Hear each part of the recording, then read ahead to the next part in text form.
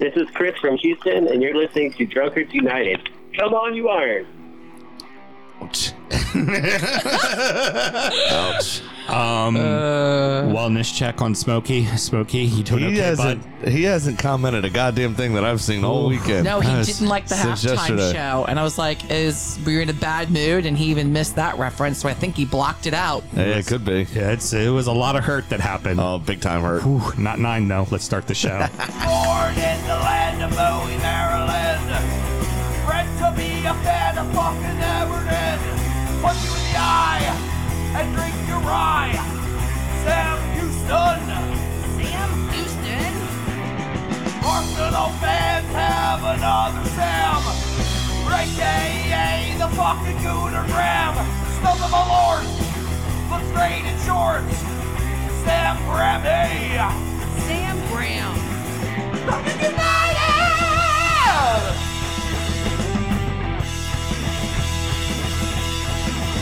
Fucking United!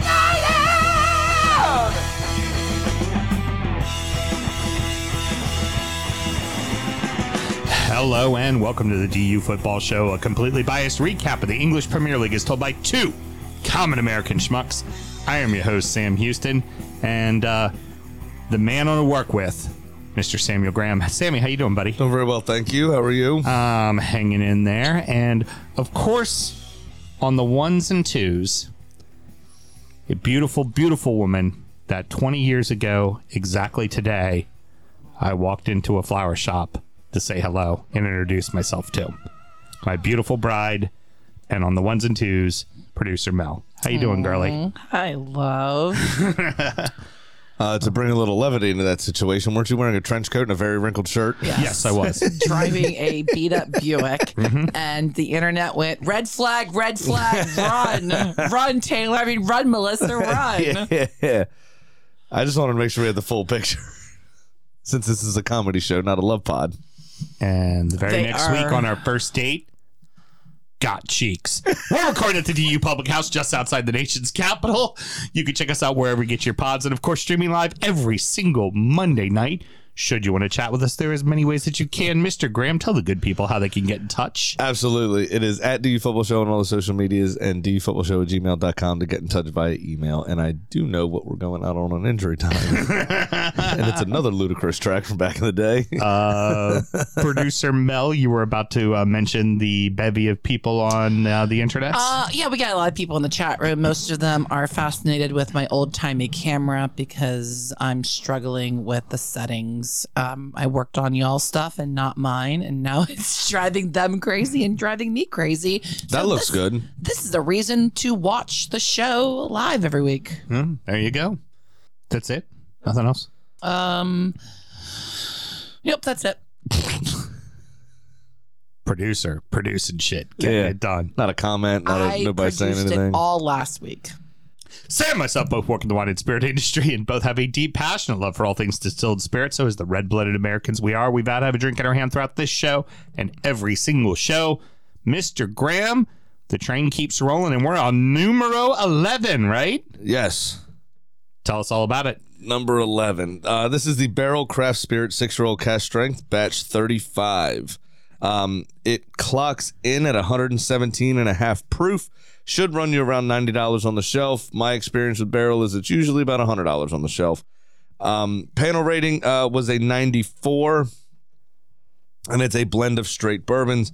And your blurb comes from Jeffrey Lindenmuth of the Whiskey Advocate Tasting Panel. And he says, beyond 6-year-old bourbon, this also includes 7, 8, and 13-year-olds. Hailing from Indiana, Kentucky, and Tennessee, Barrel has made a tradition of avoiding a standard formula.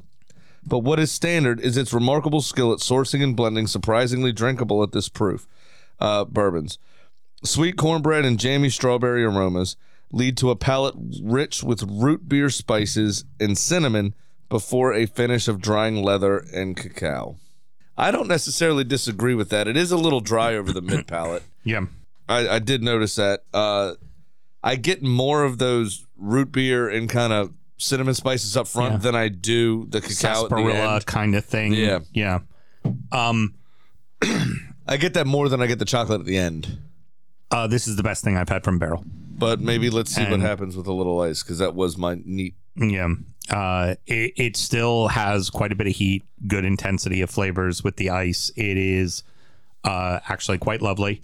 I think it's way better than the Seagrass last year, and the Seagrass was number 4. 4 or something. Yeah, kick its ass, Seagrass. Yeah, this is way better, and it's the first.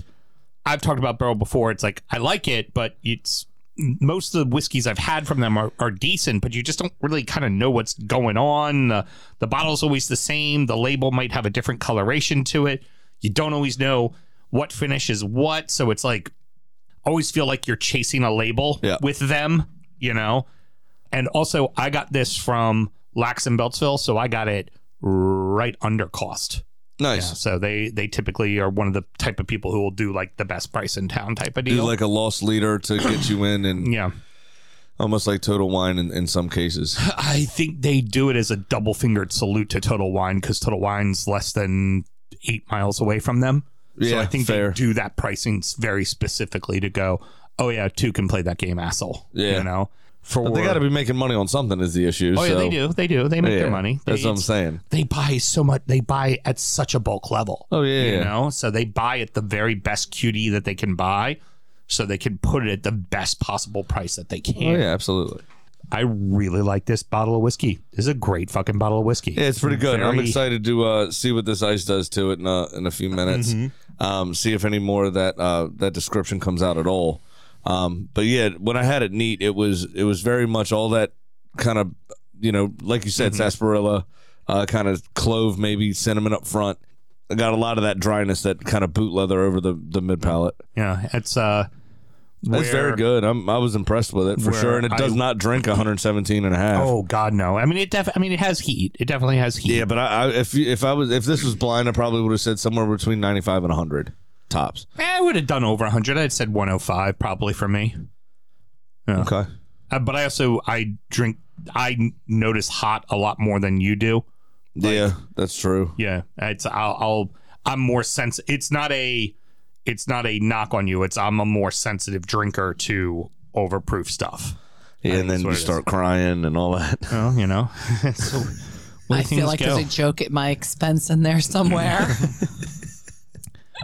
You wrote it yourself, hon. You wrote it Listen, yourself. after that TV, we told you to run Melissa Run. We didn't need him to yell at me for you to do it. Yeah, exactly. You know, if the TV wasn't fucking talking back to me, the TV wouldn't have had a fucking problem. Now, Red would flag. it? Looks like Andy Reid, acts like Travis Kelce. Ironically, I was A lot Andy of small Reid. dick energy over there. I was Andy Reid in all of the memes, and you were Travis Kelce. What else should we do, Mr. Graham? Always remember to drink responsibly. All right, cheers, kids. Let's get into this show. Yeah, the cunt cup doesn't have the same ring. No, it doesn't. That's fine. But it's on the happy face today since we won 6-0. He's in a good mood. All right, we open at the top of the league, where it is clearly a 3-horse race. 2 sides got professional wins over bottom of the table opponents, as the other got a convincing win over a club that handed him a defeat earlier in the season. Manchester City 2, Everton 0, Liverpool 3, Burnley 1, Arsenal 6, West Ham 0. Come on. City never really challenged for a lot of the game until the 70th minute, when they finally had their first shot on target, which was in the back of the net. Yeah, I mean, they created chances. They just didn't take those chances. The shots were wayward. They were blocked. Nothing was clear cut. I mean, in this first half, at least at all, really, in the beginning of the second half. City were always gonna advance into the final third here and there. But Everton really had the better of those chances and actually forced Ederson into a save or two. Mm-hmm. The big thing was I thought it was quite unfortunate. What a great pass from Dwight McNeil. That kind of little reverse ball through the middle. Problem was it fell to Godfrey and not one of your strikers, because that little hesitation, that little like, oh, am I supposed to run here?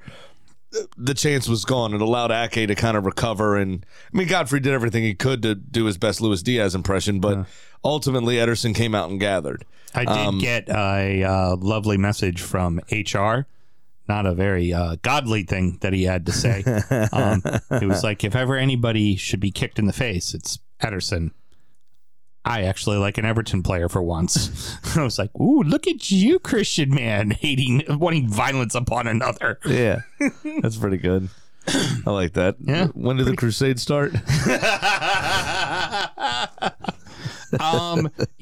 Yeah, for me, this was Everton showed some resolution. Now, of course, there's been, the lovely world of the internet doing, why aren't they playing it? Why aren't they? That was ugly football. Like, that's exactly the game plan you need That's to have the idea, right? when you're playing. And don't get pissed that you couldn't get a fucking shot on goal. Well, here's the thing. Like, think back, if you will, because it's a very shorten the memory comparison here. Think back to what happened, West Ham and Arsenal. Yeah. All they did was ugly it up. It was 11 men behind the ball. You at least had chances. West Ham for 47 minutes, 48 minutes, didn't do anything in that game. And then got those two kind of counterattacks, right? To beat us 2-0 in December. This was almost executed to perfection. It took 70-odd minutes for them to even find a shot on target. You wonder how the game might have changed if Everton was able to put one in. Like, oh, yeah, because you would have stacked 10 behind the ball and just went Calvert-Lewin, good luck. Yeah. What does Beto just not have any field awareness? What was... I mean, there was one. He was complaining, and he was at least 3 yards offside. Yeah, I don't know what it was. That was bad. That was very bad. I couldn't figure out what he was playing at. Yeah, I mean, there were the two. He was really offsides. I'd let you know probably why Calvert-Lewin's the starter and Beto is. Well, and the one that he finished was actually the closest one, and he didn't really even protest that much. Yeah, and that was a hell of a finish too. It was a good finish. He slotted that right home. Speaking of the sliding home, credit to Holland. Both goals, damn impressive. Yeah. Like that first goal. It was a great strike. There was enough bodies in the way. Pickford got a hand on it. He just put too much fucking muscle into it. Yep. On his off foot. A hell of a goal. And on the second one, for all the credit we've given Branthwaite this whole season and how well he's looked, still a kid. Well, Holland showed him that. Holland's still a kid also. Yeah. He's only 22 or whatever it is. But I thought what he did was very intelligent. He's just not big dumb Viking, me like village on fire, me take your women. Right. That's not everything he did. That touch he had toward Branthwaite, right? And then cut it back to the outside meant Branthwaite was only ever going to hit him. Mm-hmm. So now Holland's obviously very strong. Branthwaite is very strong as well. Yeah, I mean, he's a 6'5" big lad. Fucking big boy. He's a big lad. But you put him in a position then where he may think he's the last defender, even though I think he had coverage on what would have been his left running back towards his own goal. So Everton's right-hand side. I think he had somebody running back enough that they probably wouldn't have sent him off. But Holland put that in his head. He had to pull out of that challenge a little bit because it could have been a straight red. Right. If he follows through with that challenge, could be a straight red. Right. And then things get ugly. Mm-hmm. So I thought what Holland did was excellent. He put Branthwaite in a very bad situation, and a situation that became untenable to defend, essentially. Right. And I mean, that just, I don't know if it's Pep doing that, if it was instinctual, because I haven't seen him do something that football IQ, genius level, that often. And it was very well done. It was a perfect run from him going in behind. And honestly, for Everton, this is not the game you expect to win. What you wanted was to get out of it with no injuries, no reds, and limit the damage. And this goal difference is going to come into play. Dyche was in the fucking stands, like he wasn't on the touchline for this one. And you're right. The goal difference will come into play, right?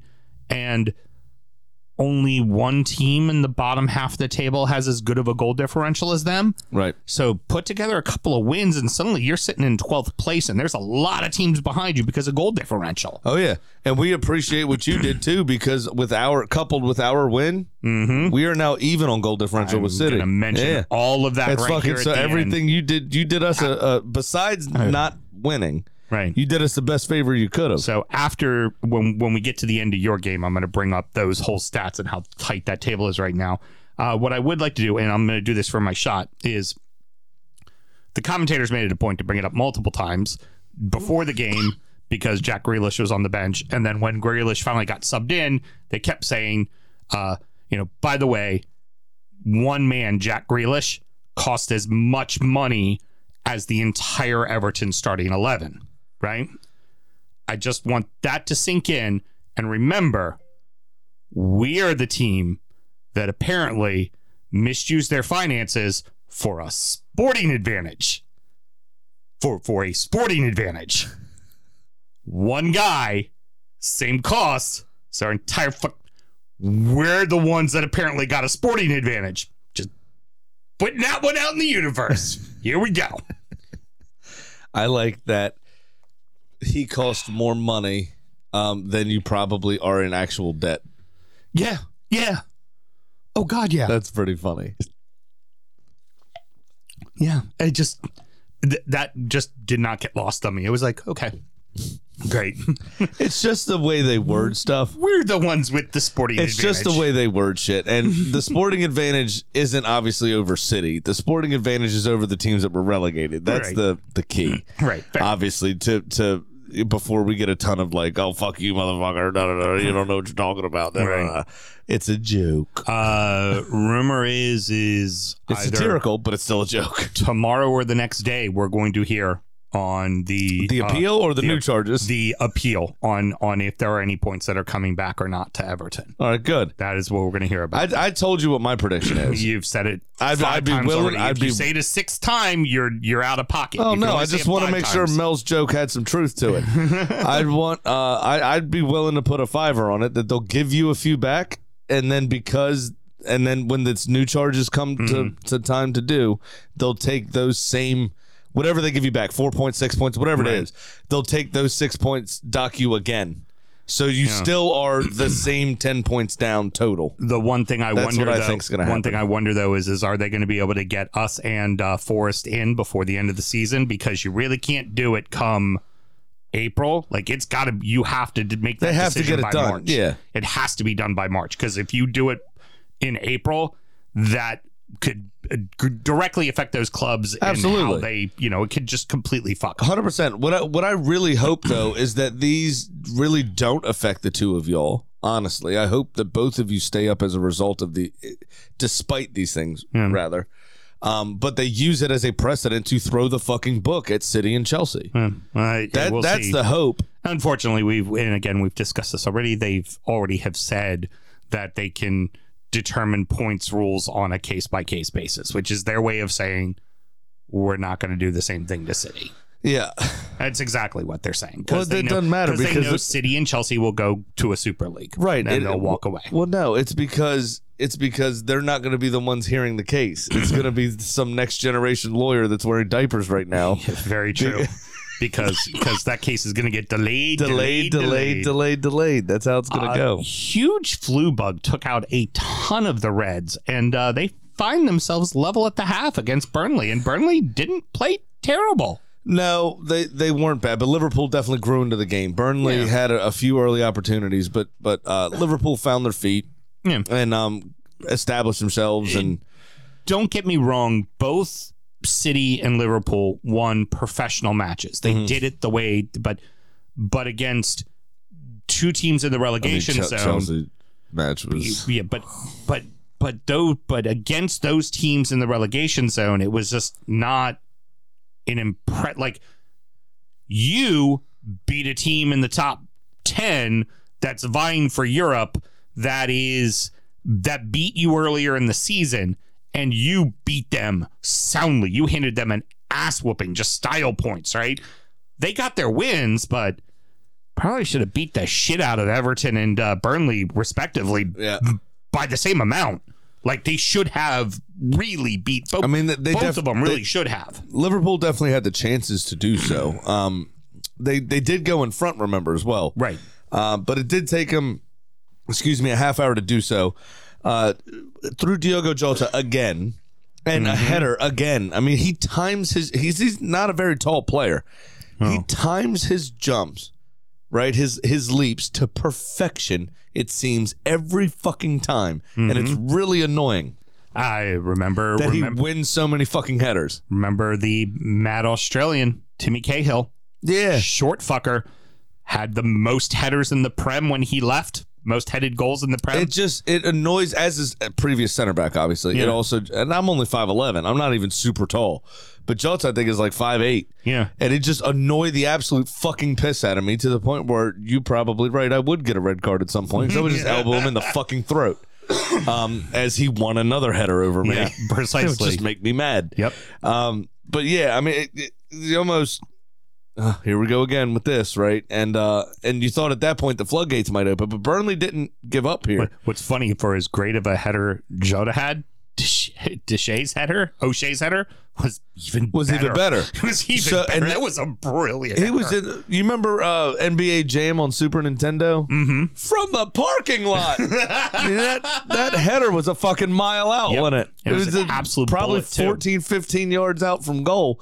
And he just got so much power behind it and directed it perfectly into that top right corner. It was absolutely fantastic. There was nothing Kelleher could do about it. Yeah, and that, but into the second half they took over. You know, Yeah, Liverpool took over, reestablished themselves again. I do want to mention, because Captain Chaos, I couldn't believe how he wrapped things up, and this was all 4 goals were headers actually. Yeah, all 4. Now that I think about Yeah, it, all which 4 is were interesting. Luis Diaz, what athleticism. Was Diaz a header, or did he get a foot in? No, I thought it hit off his head because it deflected off the knee underneath the leg. Like he turned his body and did like the goalkeeper try to plug up the 5-hole move. Right, got and you. it hit the underside of his leg and bounced up. And he was going with the foot and then readjusted his body and found the head. Yeah, it was tremendous acrobatic athleticism. Mm-hmm. But then Darwin Nunez, you got to make mention for Captain Chaos. And for once, I think this may be the first time I've ever seen him touch a ball with control and finesse. Mm-hmm. Yeah, and it was perfect. lovely. One thing I'm going to say about Burnley is it's very obvious Burnley are going to go down and play in a certain way. And I say go down in just every match they play. They're going to play their style. Yeah. And it's ultimately, they're also going to go down it's because also going to ultimately send them down.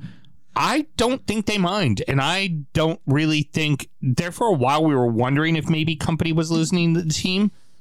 He's not. They're still playing with desire. They're still good. They're just not as good as the teams they're playing, is what it ultimately comes down to. I don't think Company's losing his job. Now, if Company goes down the championship and has a stinker of a start, yeah, he gets canned. But I have a feeling they're going to do. You think they're going to try to do a Norwich?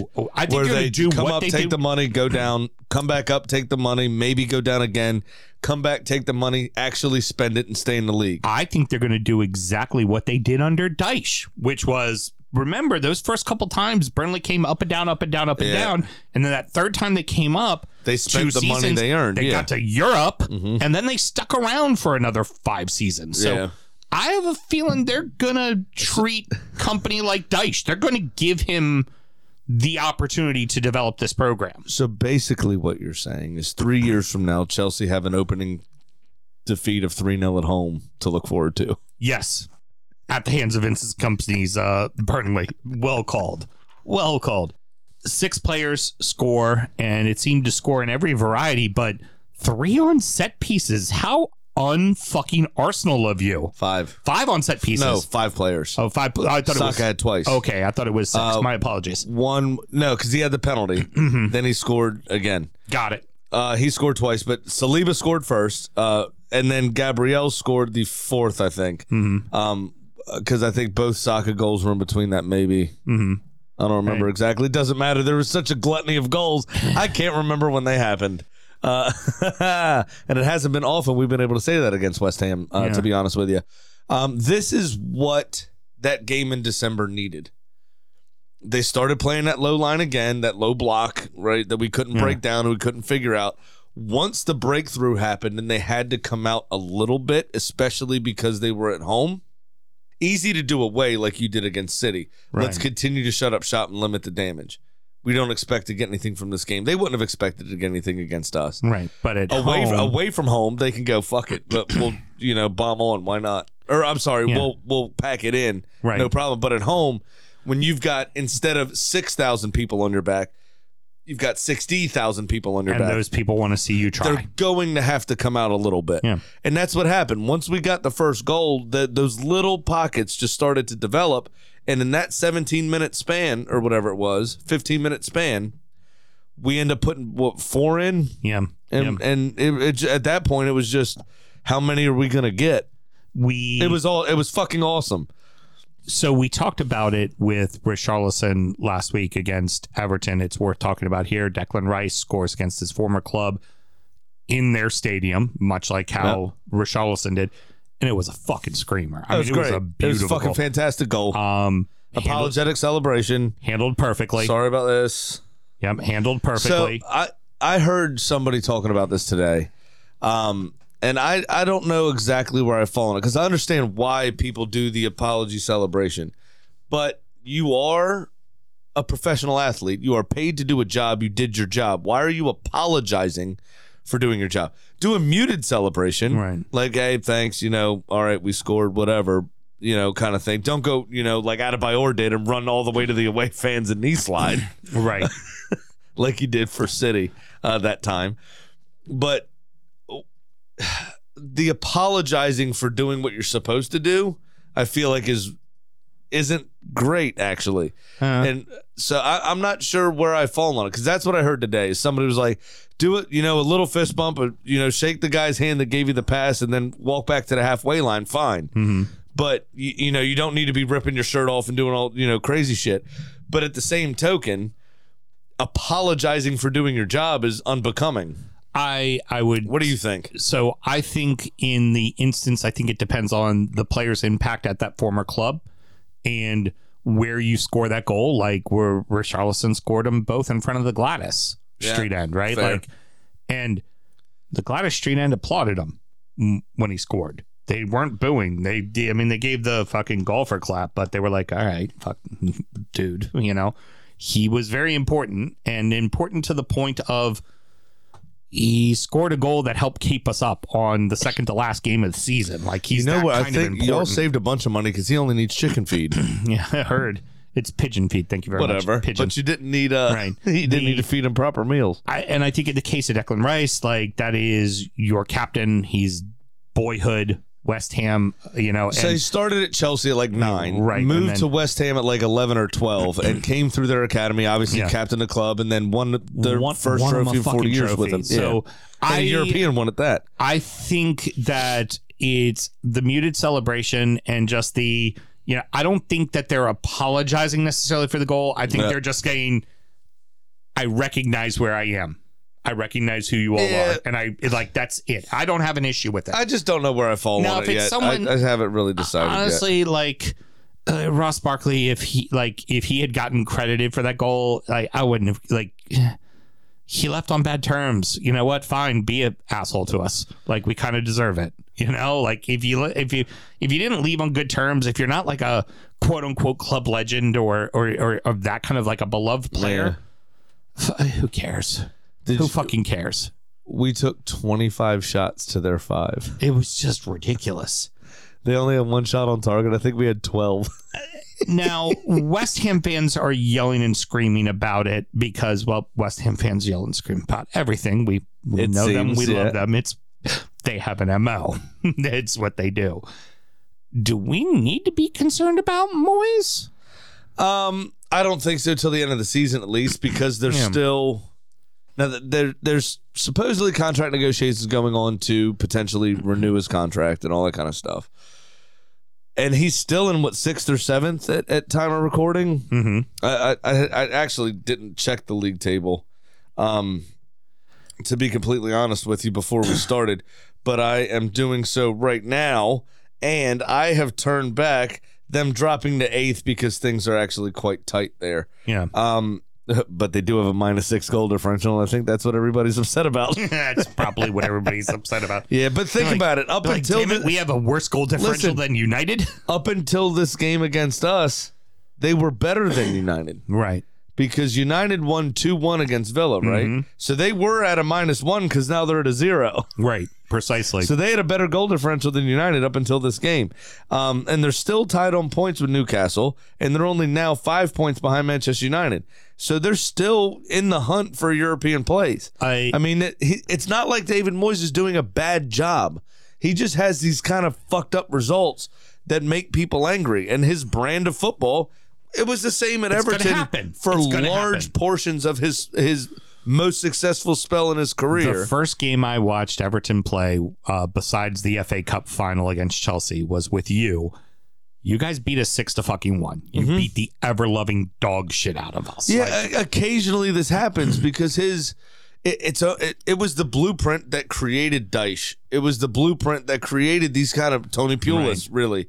Pulis was obviously already in his jobs and already had his style, but David Moyes, before those two came onto the scene with Burnley and Stoke respectfully, David Moyes was doing this in the Premier League consistently for around 8 years before we met any of the other two, you know? And it's occasionally it goes wrong. Right. This was one of those times. Yeah. But it doesn't, ultimately anti-football works. Right. And you got to remember, Paqueta's out. Couple of players at AFCON. Cunha was at AFCON and just came back, or whatever. There was a few players that are. Antonio, the battering ram, is injured. Yeah. Still been out for 2.5 months or something. So far. So there's a lot of factors around West Ham that will get more positive soon. Right. I'm just glad it didn't happen before we played them. Yep. Now, one thought on that, and then I want to kind of look at everything as a whole and like Scotty, Smokey, you guys can tell me if I'm wrong. Okay. But what I've noticed is the success of West Ham in recent history was Pellegrini, Allardyce, and Moyes. And all three of them played a very defensive style. And all three of them lost their jobs ultimately because the supporters were yelling and screaming that they wanted to see a more attractive style. Maybe know who the fuck you are and be who the fuck you are. Because when you've played tighter, rougher, blue collar kind of football, your team has seen the best successes were those guys. That's when they were doing their best. And that's the thing. Much like Everton, West Ham are a blue-collar club. Right. They were founded by iron workers. Yeah. One that my father was an iron worker. I've never hated on West Ham. I've had a bit of a soft spot for them because of that simple fact. There's nothing wrong with having blue-collar roots and being that club, being that team. That's okay. Do that. Why not? Yeah. Although, if you don't want to and you want to play more expansive, I really enjoy beating a club like a redheaded guy from Massachusetts that now lives in Arizona as if I was his stepfather. All right. Now, looking at all three of the clubs at the top, like I said, this is absolutely a 3-horse race. They are separated. The three clubs are separated by 2 points and 1 goal in goal differential. Arsenal and City are sitting level. And we all still have to play each other. Me and Liverpool are done, Mel. Okay, you and City have to face each other. Liverpool and City have to face each other. Right. Us and Liverpool are the only fixture that's done here. And again, what you've already got under your belt is you beat both of them in your building. Yep. That is right. It's huge. It's huge because you've always said that. I'll tell you now, it's huge. Very well done. The Jose Mourinho thought process is go to their building and get a draw.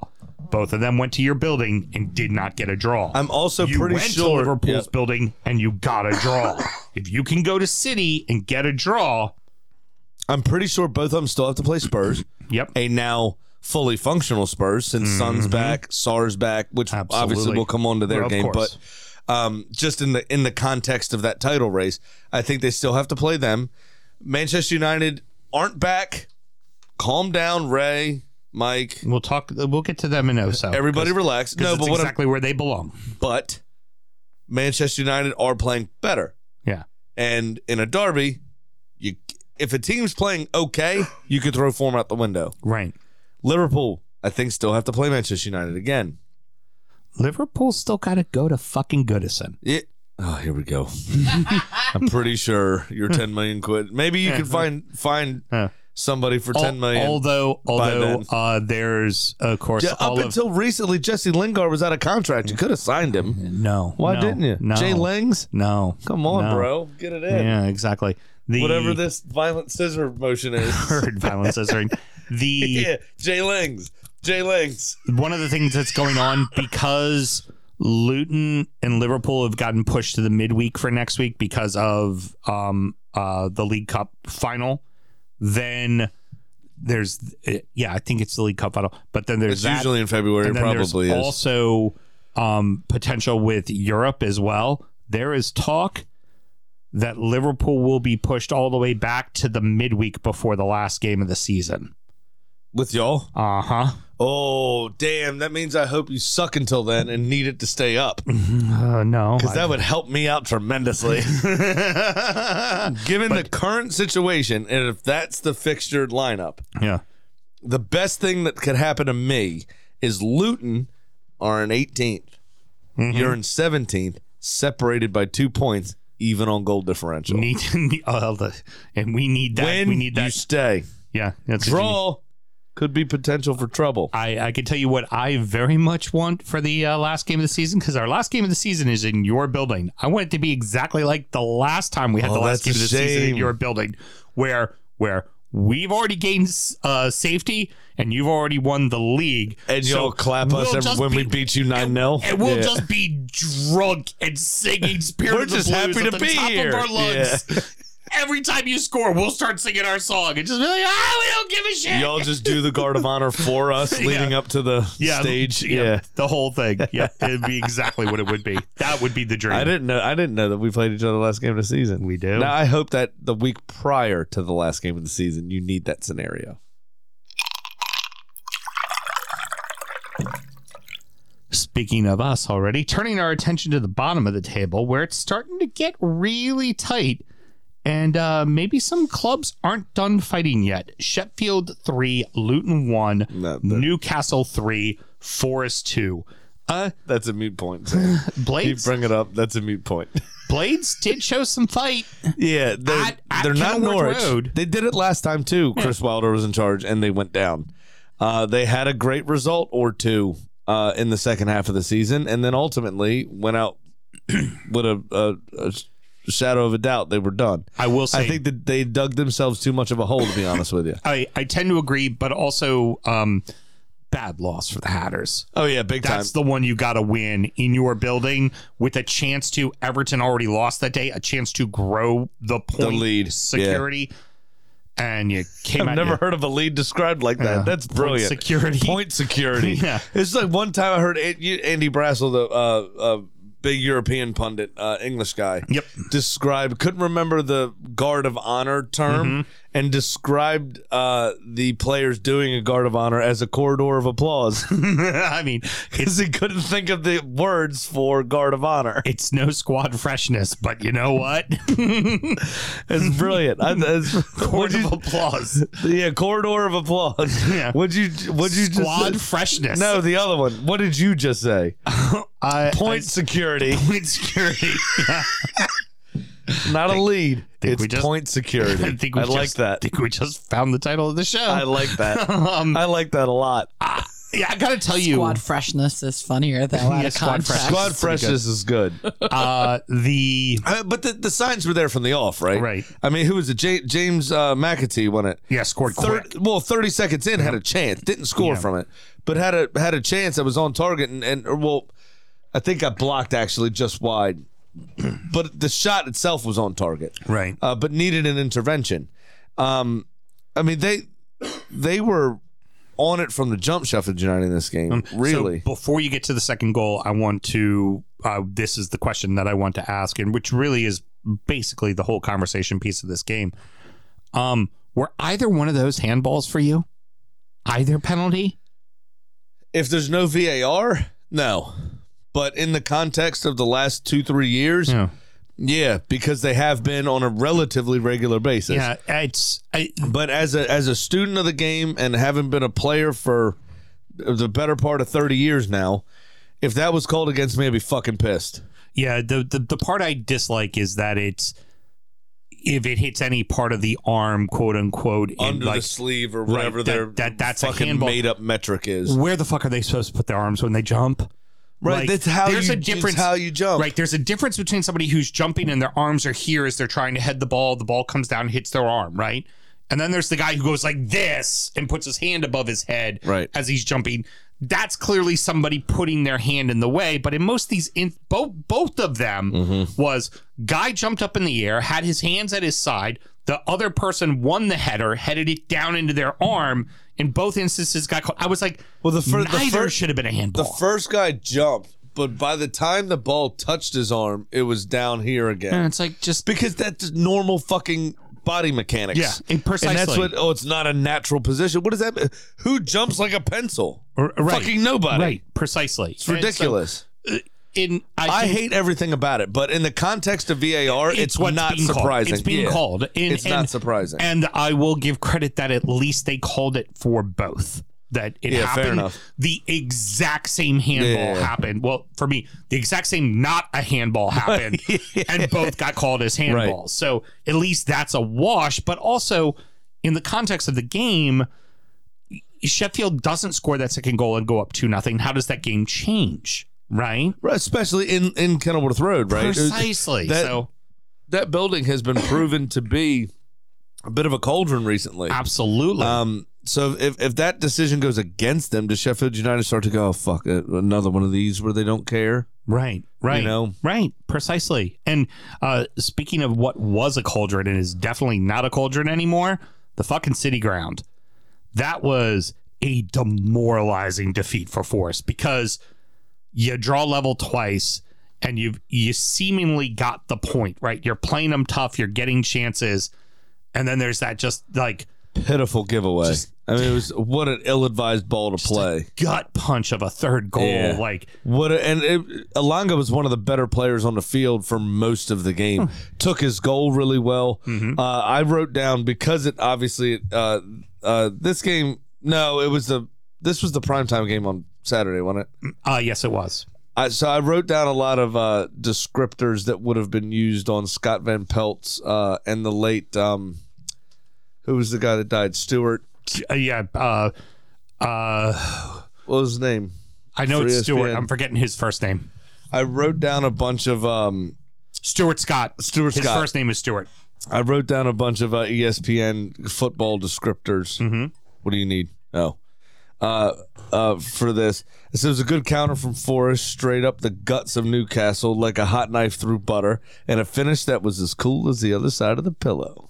Not wrong. Because it was. Yeah. And then for him to spaz so hard for that third goal, I mean, Alanga was that who I've never once, and I've played right back a fair few times, never once thought to play that ball to my center midfielder facing his own net 25 yards from goal. Yeah. Ever. Terrible.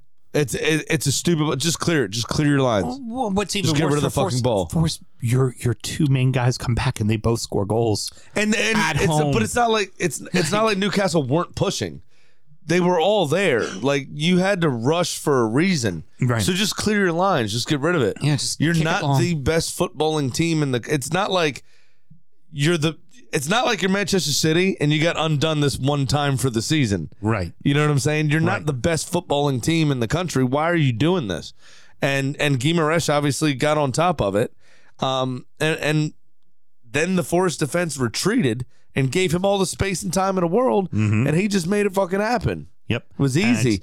But a brace from Bruno as well. But his first goal is what I really want to talk about because not the training ground routine was so good that Kieran Trippier was able to overcome a hospital ball to him from the short corner to put that cross in. And Guimaraes, I mean, it wasn't as acrobatic or I don't want to say beautiful because that's harsh. Because actually Guimaraes' was probably more beautiful. But the technical level of the strike for Paulo Di Canio for West Ham back in the day, when he had far post, he opened his body up midair, but you remember his left leg went way up and then that right-footed volley into the far corner. Yep.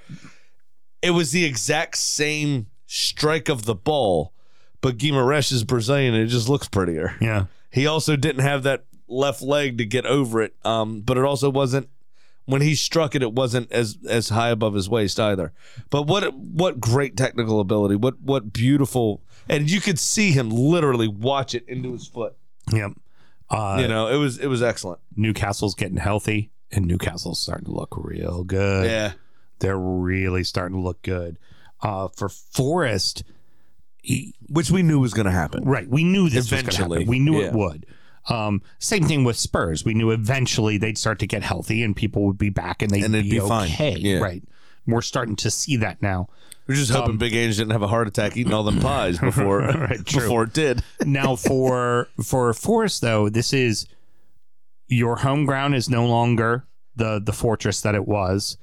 You're playing well but making dumb mistakes to lose games. Yeah, this is the kind of shit that when you're in a relegation battle, every little thing can start to fucking affect you, you know? It really can. It's starting to show with them. It is really starting to show with them. I do think Hudson-Odoi, though, was it from his cross? I might be wrong about the player. But I do think they may have been. Oh, no. You know what? It wasn't. It was, was it Alonga's pass to Iwonyi? I think it was, yes. Who I thought they might have been a little unlucky to not be awarded a penalty. I think Dubravka raised his arm, and even in the stumble, especially from the side angle, I don't think that ball was too far gone. If he wasn't impeded, I think Iwonyi had a chance to keep that ball in play. I thought that I'm okay with the no call. Don't get me wrong. I think it was 50-50, and I think it was two players going for the ball. But Dubravka, the ball never left the ground is the concern. And Dubravka went two-handed and then raised that hand that tripped Iwonyi. The referees are going to say the ball was already gone. It's inconsequential. It doesn't matter. It's like an uncatchable pass in the NFL. Right, of course. Whatever, no problem. But I think that they're a little bit lucky to survive that. Like I said, I'm okay with the no call, but in this VAR, we've already spoken about these other handballs. In this VAR context over the last couple of years, I think they're pretty lucky to Newcastle are to escape not having conceded that penalty. So what do we think? Everton, Luton, Forest, Palace. That's the 4 teams square in the relegation battle for that one spot. One spot.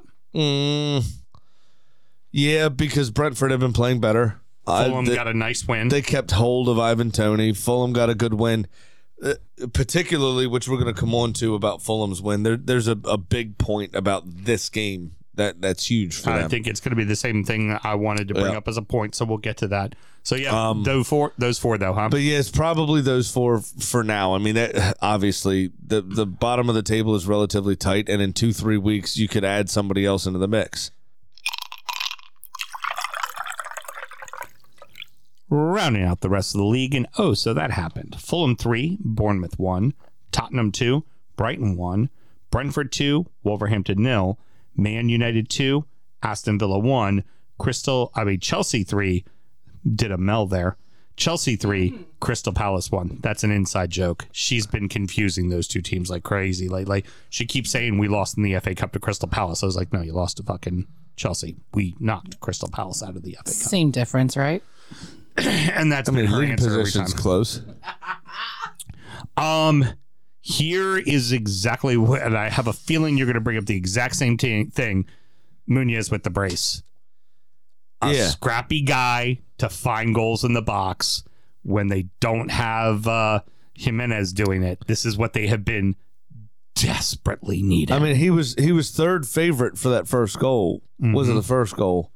Bobby De Cordova-Reid had the first goal. Yeah, and then it was the second goal, the middle goal.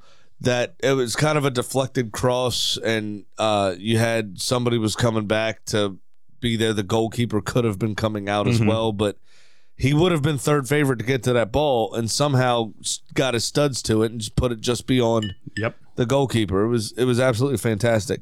My point of this game was they were 2-0 up at halftime. Right? much like they were against Burnley. They didn't give it away. Much like against Burnley, they gave it away very early in the second half. Gave away that not equalizer, but the half goal to have their lead. And instead of capitulating like they did against Burnley, they fucking stepped up and was it 14 minutes maybe? If even that, come down immediately responded. Score again. Right. Yep. And go, you know what? We're not doing this again. Right. And that showed growth. That showed a learning from this situation. We're not going to do that again. And that's huge. That's fucking massive. When you're coming up against, the last 2 months haven't been particularly kind to Fulham. What you're looking for is that growth and togetherness and spirit, not letting their heads drop. Right?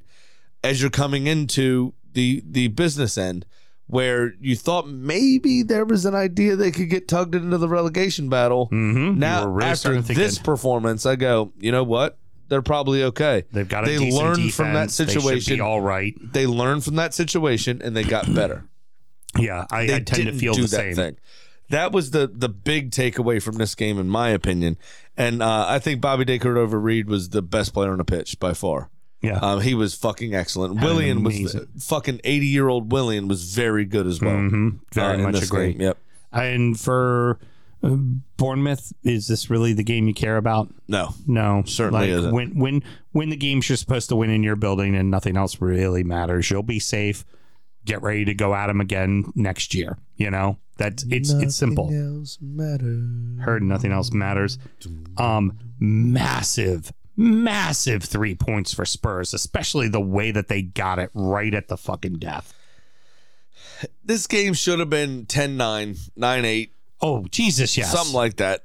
There were so many fucking chances. It was ridiculous. At least it felt that way. It was the old Tark the Shark UNLV fucking running Rebels fucking versus, what was it, Mount St. Mary's. We're going to play 154 to 151 in college basketball because nobody's defending. I mean, I honestly, I need to look it up because I want to see exactly how many chances there were in the game, because it felt like every 30 seconds the tenor of the announcers went, it was like there were so many chances.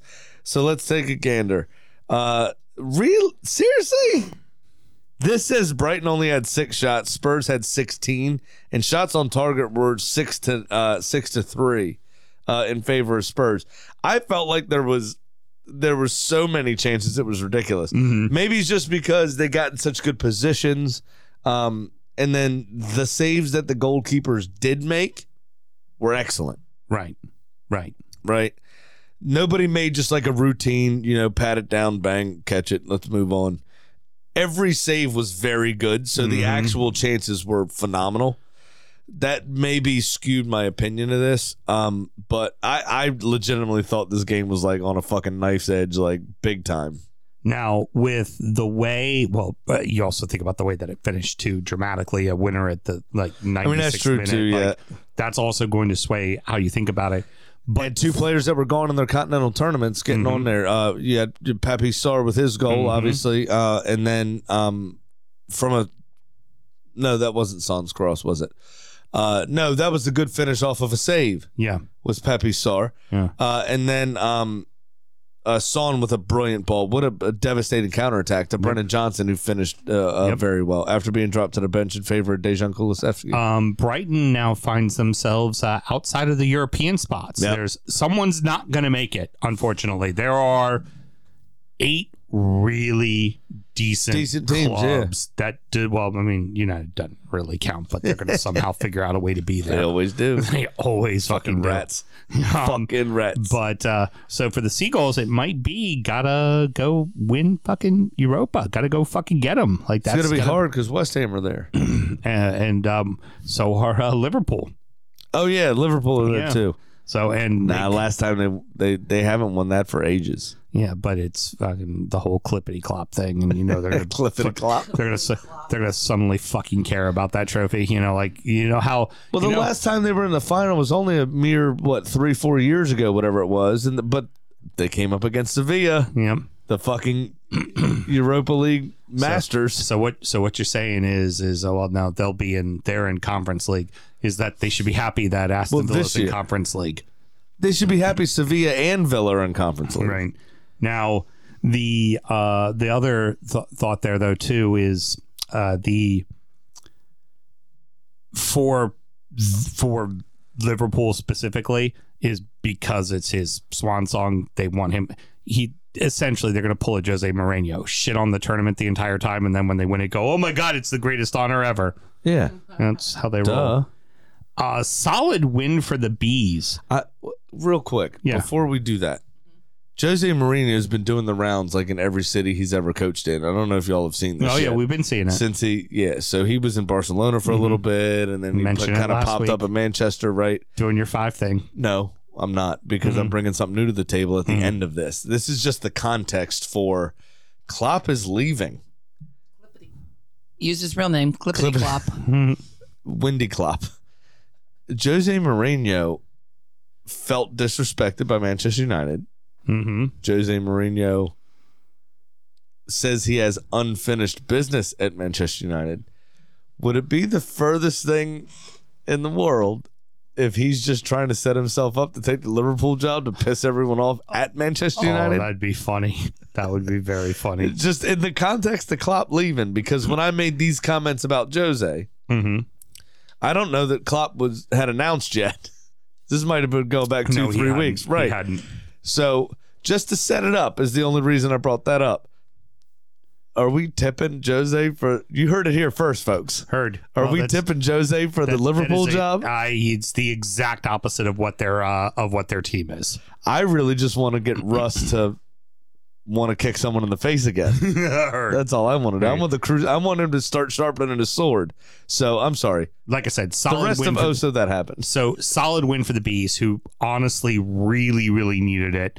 Wolves really seemed to push the match, but it also didn't help that Mateus Cunha goes out in the 20th minute with a hamstring pull. Well, Brentford had a lot of the play in the opening stages.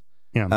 But Wolves did grow into the game a touch. Like you said, with Cunha going out, I mean, what were they really going to do? Well, Pedro Neto did his goddamnedest. But Wang was supposed to play, but pulled up with an injury from. But the game had a headache. Yeah, the game had a headache. Exactly. My Wang was supposed to play too, but Carly had a headache, Mel.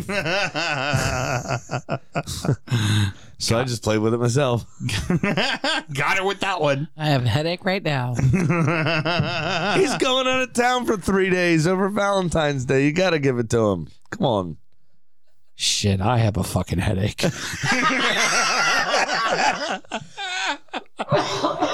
It felt like Wolves were really trying to push and get in this, and then of course they had the one goal called back. Well, they did, and that's, I mean, if he had a pedicure like you do regularly, it would have been fine.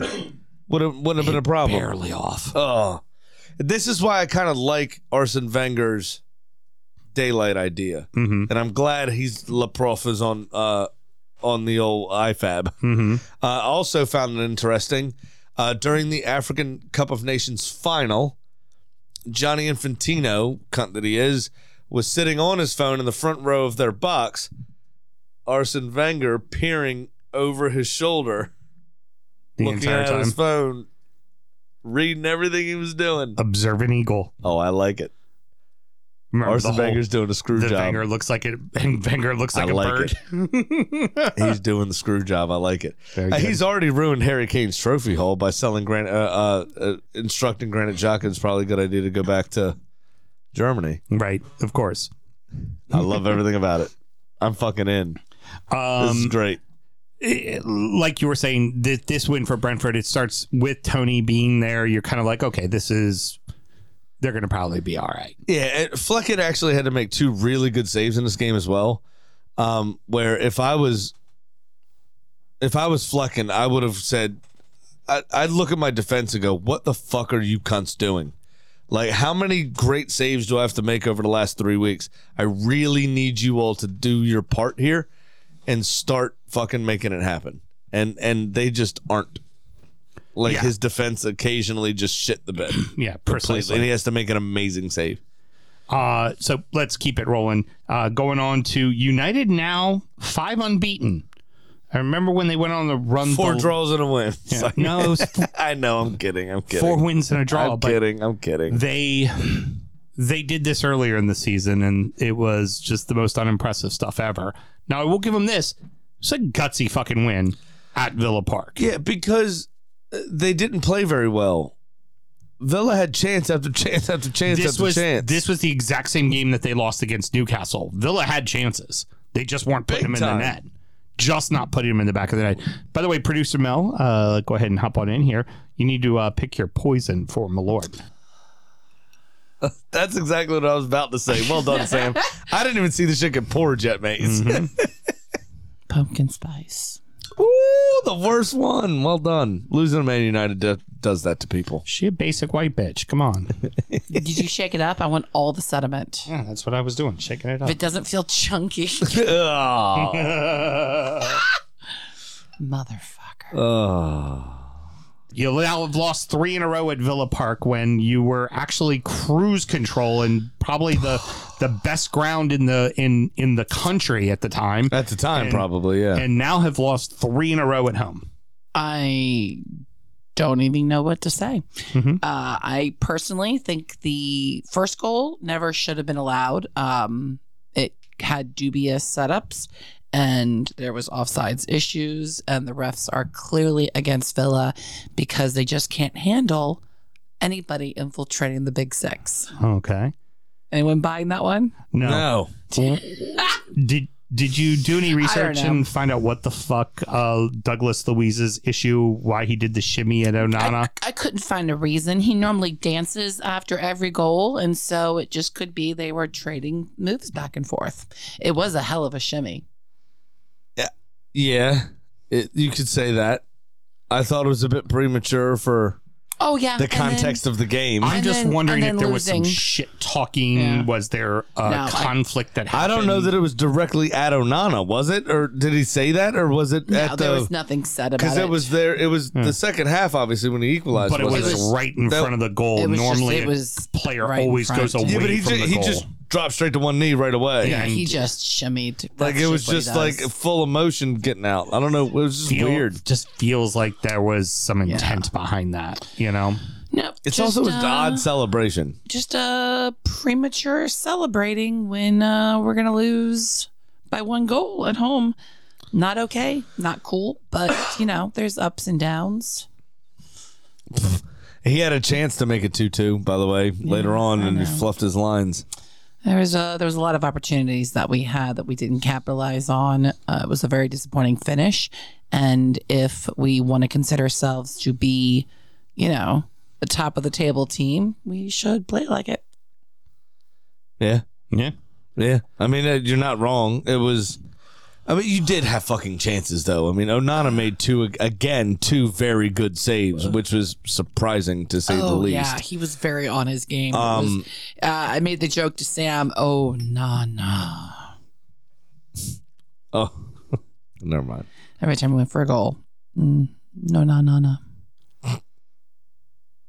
Here's a thought, and I'm going to go ahead and throw this out here now, even though I'm going to say it again on injury time. United is quote unquote, you know, they're back. They're totally going to fuck it off at Kenilworth Road against Luton, right? I'm sure they are. Yeah, it's definitely going to happen. There's really no doubt in my mind. Palace and Chelsea. I like what you have to say right off the jump there. So go ahead and go for it there. It's a ridiculously boring first half yet again from teams that should be doing much better. Mm-hmm. Well, I mean, Palace not so much just because... Yeah, but they're at home, and they've got that other 19-year-old in. Everybody, though. They've got Eze's replacement debuting or whatever he was. Right.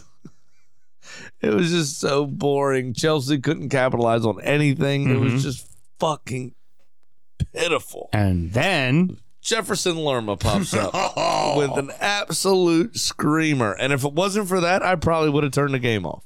What a fucking hit. But unfortunately for Palace, someone who was only there on loan, so he had no reason not to celebrate. No apology necessary. Conor Gallagher scores a brace. Yeah. And Chelsea just walk away with it at the end. We talk Well, about both how, goals happened in like 2 minutes at the end. We talk about how Forrest's loss was demoralizing, even more so for Palace because you're missing all your guys, and now you're back against the wall going to Goodison next week where you have to win. Well, the kick in the nuts is the Enzo goal. Mm-hmm. Obviously, Gallagher gets the winner in 90+1 in the 91st minute. But the kick in the nuts happens 3 minutes later, I think it was, in the 90th +4, when Enzo just marches down. Because normally you go, oh, fuck, it's the bigger team. Oh, we finally got over the line. Okay, let's take it to the corner. Let's see this out. City do that. Let's go to the corner and see this out. Nah, Enzo was like, fuck that. I'm going to dance. I'm going to make you jump around like a fucking idiot. And then I'm going to put it over you and into the top left corner. No problem, from 8 yards out. For no reason. They didn't need to do that. They just did it to be dicks. Yeah. And I'm here for it. That's funny. However, that is detrimental to Crystal Palace's mental state. It's like the old boxer from the Knot commercials, jumping around the room like a fucking clown. Yeah. The Knot Irish. I missed that brand. That was a good brand. But from a Palace perspective, the way they played a majority of that game, it's just kind of a bit of a damp squib in it. Don't you just go, well, fuck. You know what I mean? Yeah. It's like, well, what are we supposed to do?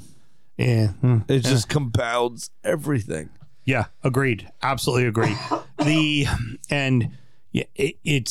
I worry for them. The walls are starting to close in. I worry. I don't even know if getting rid of Roy is the answer. If that would, I don't think it would give them a bump. They're missing too many fucking key players. They're in a bad fuck way right now, man. Agree. Sure money. I'll just give you my couple losers now because I'm over it. And it says, why couldn't the Everton just roll over and die appropriately? Yeah, no, they only died a little. Now, I did lose a different leg of the weekend, but that was the first one. The first leg of my entire weekend, and I had already failed. It already failed. Because you just couldn't roll over and die appropriately. Well, 9-way parlay. Not good gambling. I double tap that. There it is. Finally. There you go. You found the right button. Do you know what I don't need to do? What's that? I don't need to put a bet into the Cup of Losers because you finally won one. Well, you told me stop playing so conservative, go for the fences, and I played conservative, and I find myself now chipping away at my total, and I am only down $443. Big Sam's Lock of the Week. Gonna like this. Even number, kids. Did you know 20% of the time works 100% of the time, motherfucker? I'm gonna do it again. 2 road dog favorites. I'm taking Arsenal over Burnley and Villa over Fulham at plus 199. Nice and simple. Not overthinking it. Okay. Good for you. I like that. Betting against Villa helps me out. And now, it's time for our degenerate gambling friend Pat's Pick of the Week. And of Except course, I betted for Villa. I said Villa to beat Fulham. Damn it. I don't think that's what he said. anyway. The audio. All right. I'll try again. I've got Pat's email. I can't try to time it appropriately. I'm just not that person. I'm too nice, Mel. Anyway, Pat says, hitting parlays and popping champagne. That's his subject line. This is the email. Hello, guys. I hope you all had a great Super Bowl Sunday. I definitely finished out the NFL season on a high note, winning some pretty big bets. And on top of that, I hit my parlay on the show. So I'm only down $1,570 now, and I'm gonna roll with another 4-game parlay this weekend. I'll take Liverpool over Brentford, Arsenal over Burnley, Tottenham over Wolves, and City over Chelsea on a $100 bet that pays out $340. You guys have a great week, and I'll talk to you later. That's not a bad bet. He had to say, no, it's not, but he could have got better odds had he done what I did. Okay. Okay? Because I'm now down $1,047. I don't think I updated that when I put my cup of losers in. You're soon going to be in that Pat struggle. You and Pat battling. No, who's the because I'm worst. going to, it's going 80% down after this weekend. It's only a 4-way parlay. It's actually quite simple. It's Liverpool over Brentford, Arsenal over Burnley, Villa over Fulham, Newcastle over Bournemouth. Where I got helped out is 3 of Get those. it the fuck together, Sam. Nope, 3 of those 4 games are away wins. Mm-hmm. So the stats are a bit better. That's both of mine are away wins. Plus 802. Yep. There you go. That's And not before bad. I leave your house, I'm putting real money on it because I think that is going to happen very legitimately. There we go. So I will take 80% of my debt away, and I think I will be in a very good spot. Also, not really concerned if I don't because somebody won a lot of money on one of the pools he was in. Atta boy. I had a very sexy square of a 0 for the 49ers and a 9 for the Chiefs. No, 3 for the Chiefs. Mm-hmm. And one halftime for 500, and then won the third quarter for 350. There you go. Not Very too good. shabby. Not too shabby at all. I'll take it, and I should be handed a envelope full of money tomorrow. You know who's not too shabby? Who's that? The fucking chicken.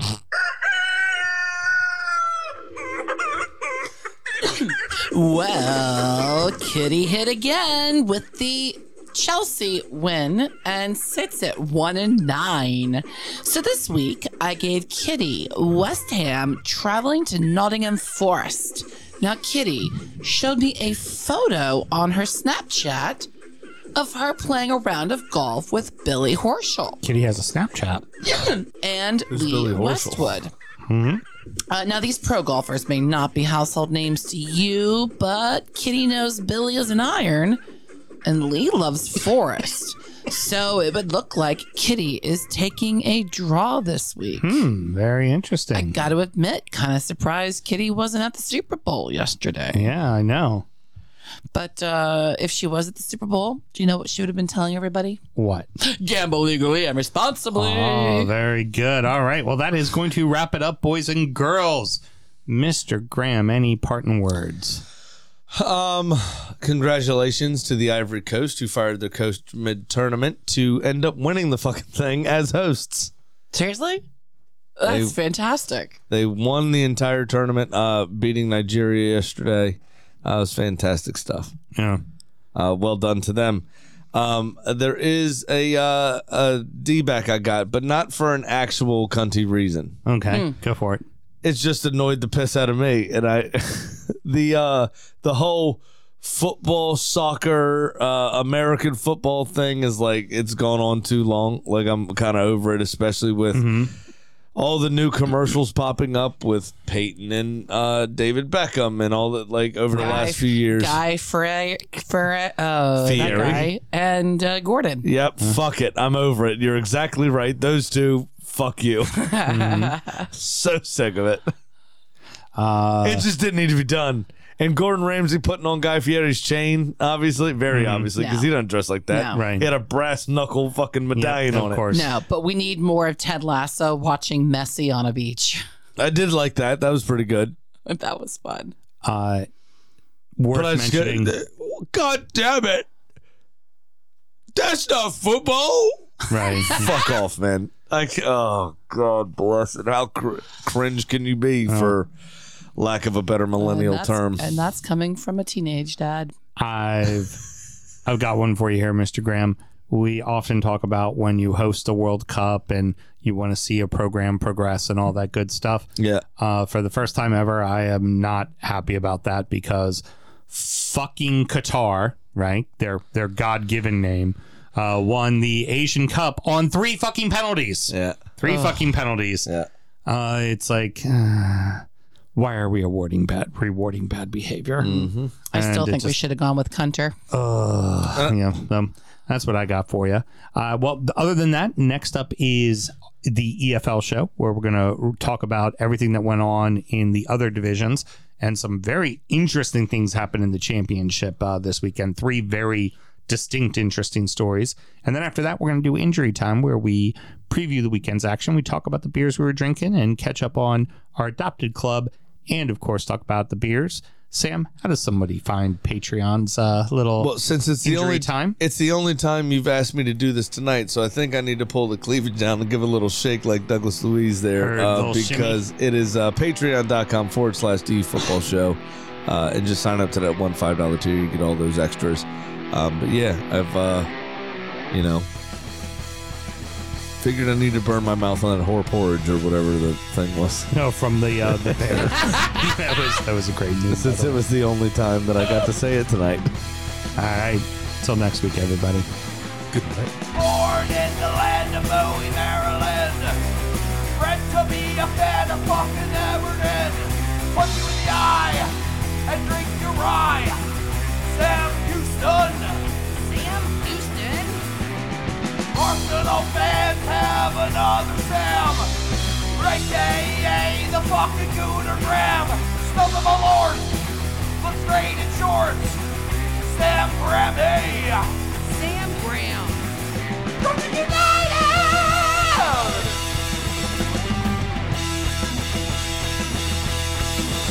Brooklyn United!